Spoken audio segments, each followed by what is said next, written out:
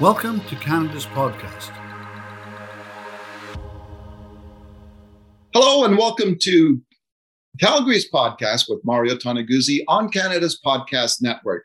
Joining me today is Sean Krakiwsky, who is President and CEO of Nanalysis in Calgary. Thanks for joining us today, Sean. My pleasure. Thanks for having me. Let's start with talking a little bit about the company, what it is that you guys do. Yeah, so we've miniaturized MRI machines for industrial applications, but also healthcare applications. So tell me, what kind of applications are these used for? Sure. So magnetic resonance is not only used in hospitals for reasons that all your audience would be familiar with, but that same technology is also used to image molecules. So if you have olive oil and you want to test to see if it's actually extra virgin olive oil, you can image the molecules and find out quite precisely.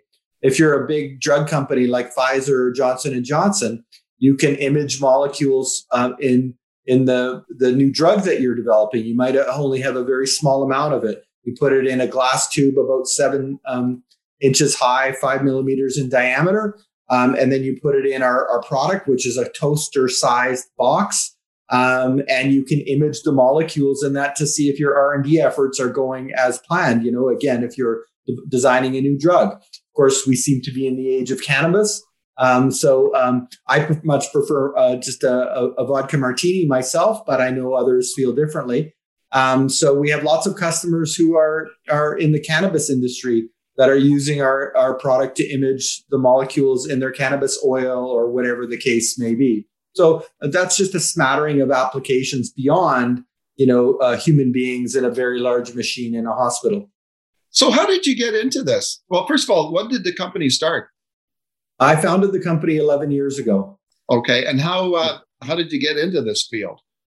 Yeah, a little bit of a story to tell if you don't mind. So go ahead. Perhaps it's appropriate on a podcast to tell stories, I think. So about 11 years ago, a friend of mine, Dr. Michael Okoniewski, who's also a professor of electrical engineering at the University of Calgary, called me up and he said, Sean, I want to meet you tomorrow at the Foothills Hospital in the research center. And I got something to show you. And I said, okay, well, I know you pretty well. I don't mind the short notice. So I met Michael the next day in a specialized room and he showed me this gigantic machine that had superconducting magnets and needed liquid helium and liquid nitrogen to keep those magnets cool. And he showed me what scientists were doing with this thing and got really excited about it. And I said, hey, this is very interesting. I don't know what one of these machines is, but what does this have to do with why you wanted to meet with me? And he said, well, I want to start a business and I want to miniaturize one of these things. And I said, well, what are they called? Because I didn't recognize it. And he said, well, they're called a nuclear magnetic resonance spectrometer. And they're used in all different kinds of industries, from petrochemicals to pharma, to food, law enforcement, all kinds of energy. And we can miniaturize them and sell them. And I said, well, that's fascinating. He kind of got me going. I wasn't doing anything at the time. So he kind of had me hooked. And we went for lunch and talked about it further. And we kind of started to map out what the plan would be to build the initial team and to raise money and what our go-to-market strategy would be and everything.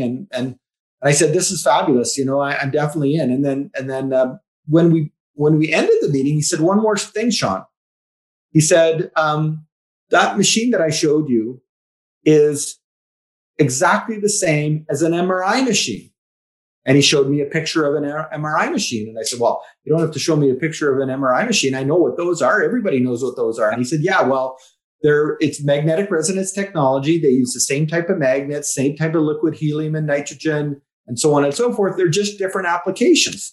So we're going to miniaturize the one first that can analyze substances, in other words, image molecules in cannabis or olive oil or petrochemicals. If we can do that, we'll also be able to miniaturize these MRI machines.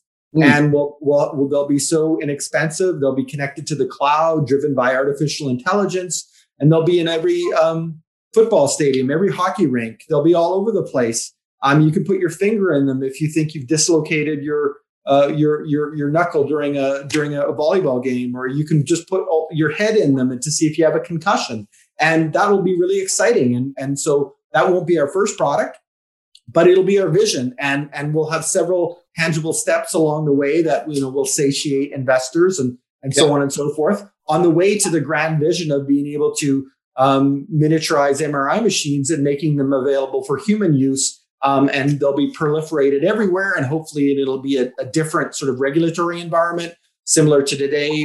How you get blood pressure feedback and that sort of thing. You don't have to go to a doctor to do that. Well, one day it's going to be the same for MRI machines.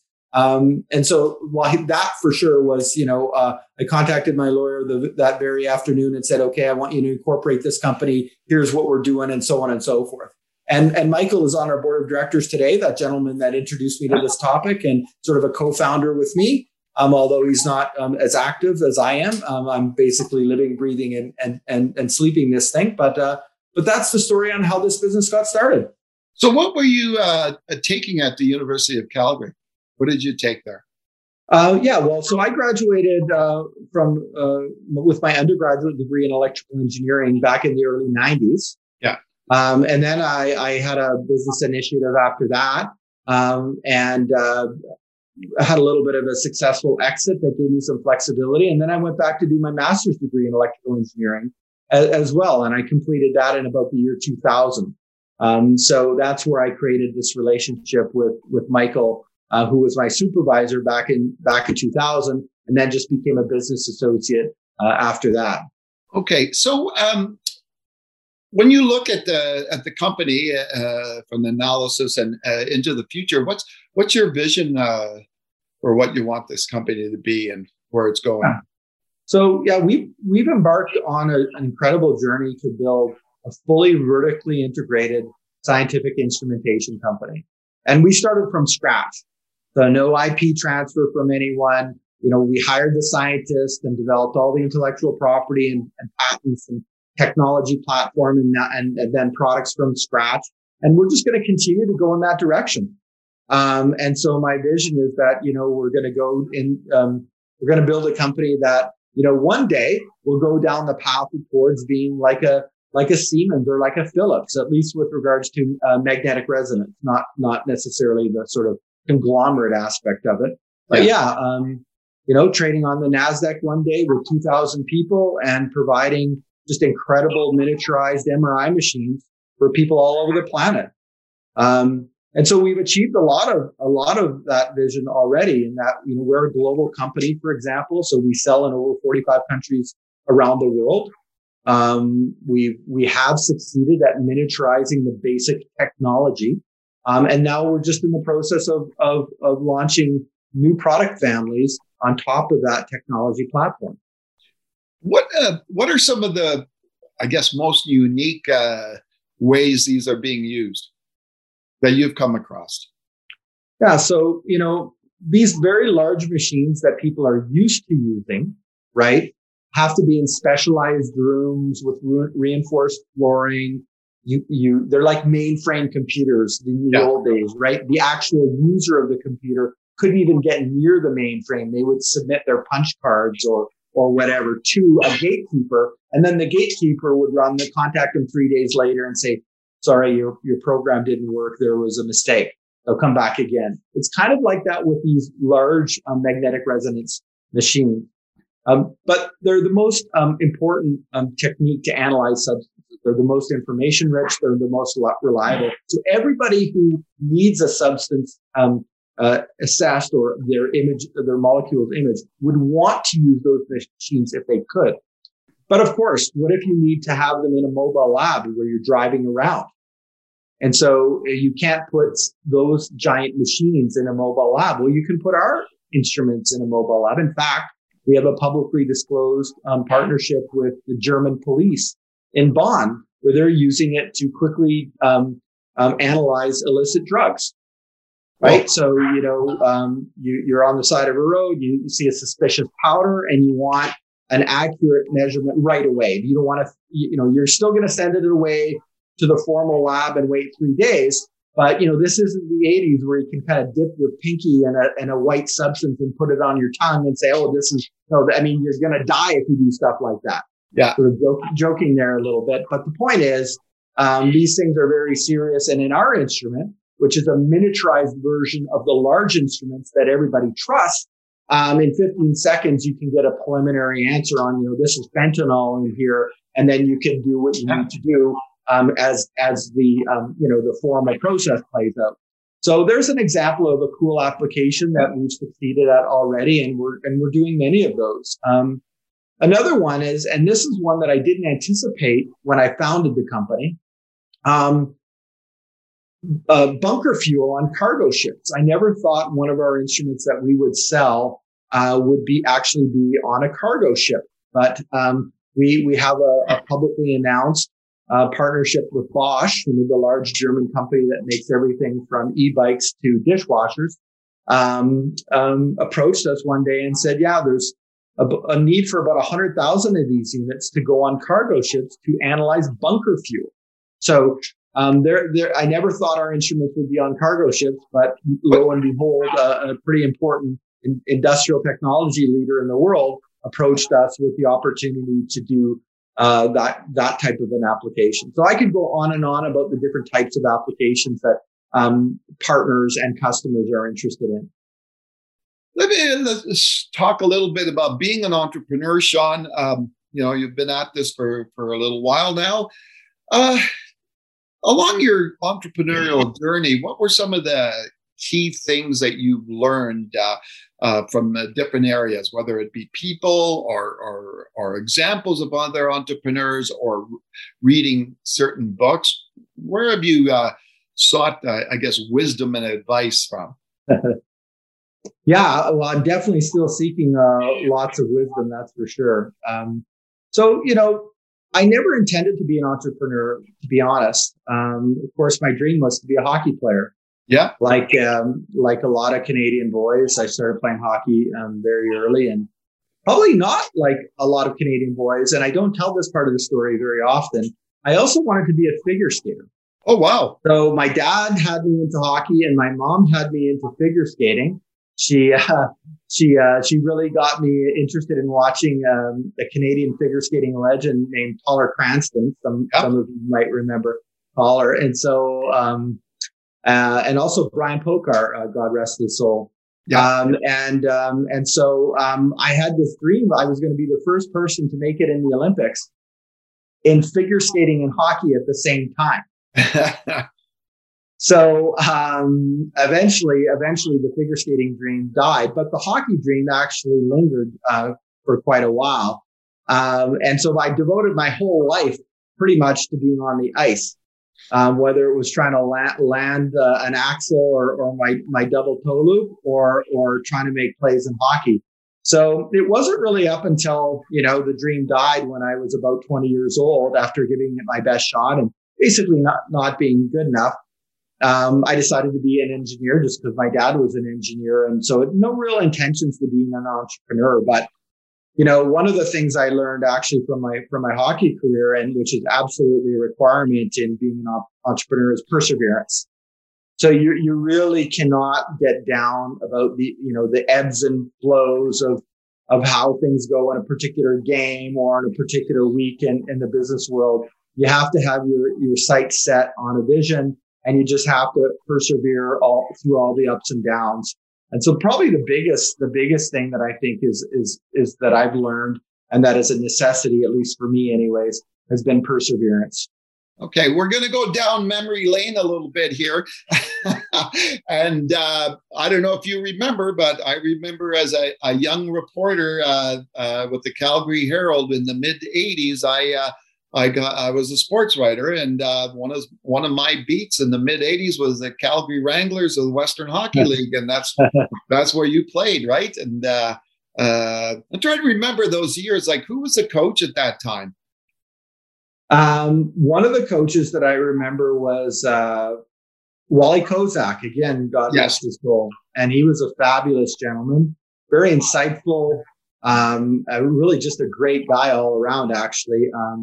And another man that year the Wranglers weren't very good. probably because I was playing for him. But that year, I think we had a couple of coaches and another fine gentleman named Hank Bassett. Yes.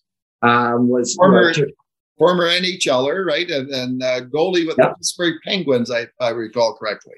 Yeah, really nice man. And he took control of the bench during that year as well. So it was a little bit tumultuous. But I remember you actually, and it's interesting that you brought that up, but I remember you working for the Calgary Herald, but I'd sort of lost track of that.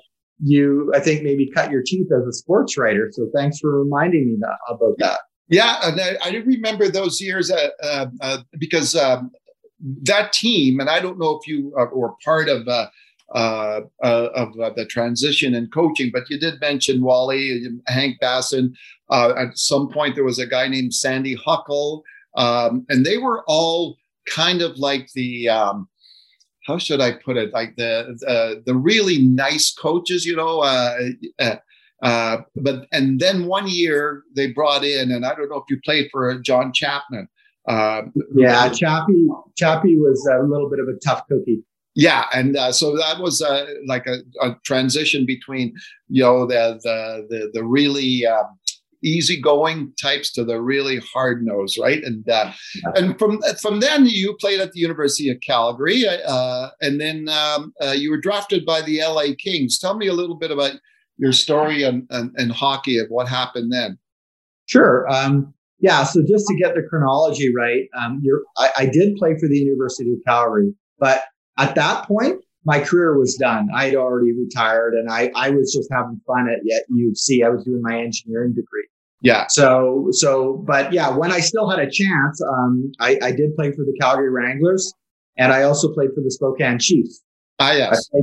In Spokane, I played with guys like Brent Gilchrist and Mick Vukota, just incredible hockey players that had quite an impressive stint in the NHL. But when I was done with that, during that time, I got drafted by the Los Angeles Kings, and I signed a contract and I played in their farm system for a couple of years. And at that time, their farm team was in New Haven, Connecticut, where I had a really amazing opportunity to play with a guy by the name of Kenny Baumgartner. WHL legend and just an amazing guy, really smart guy too.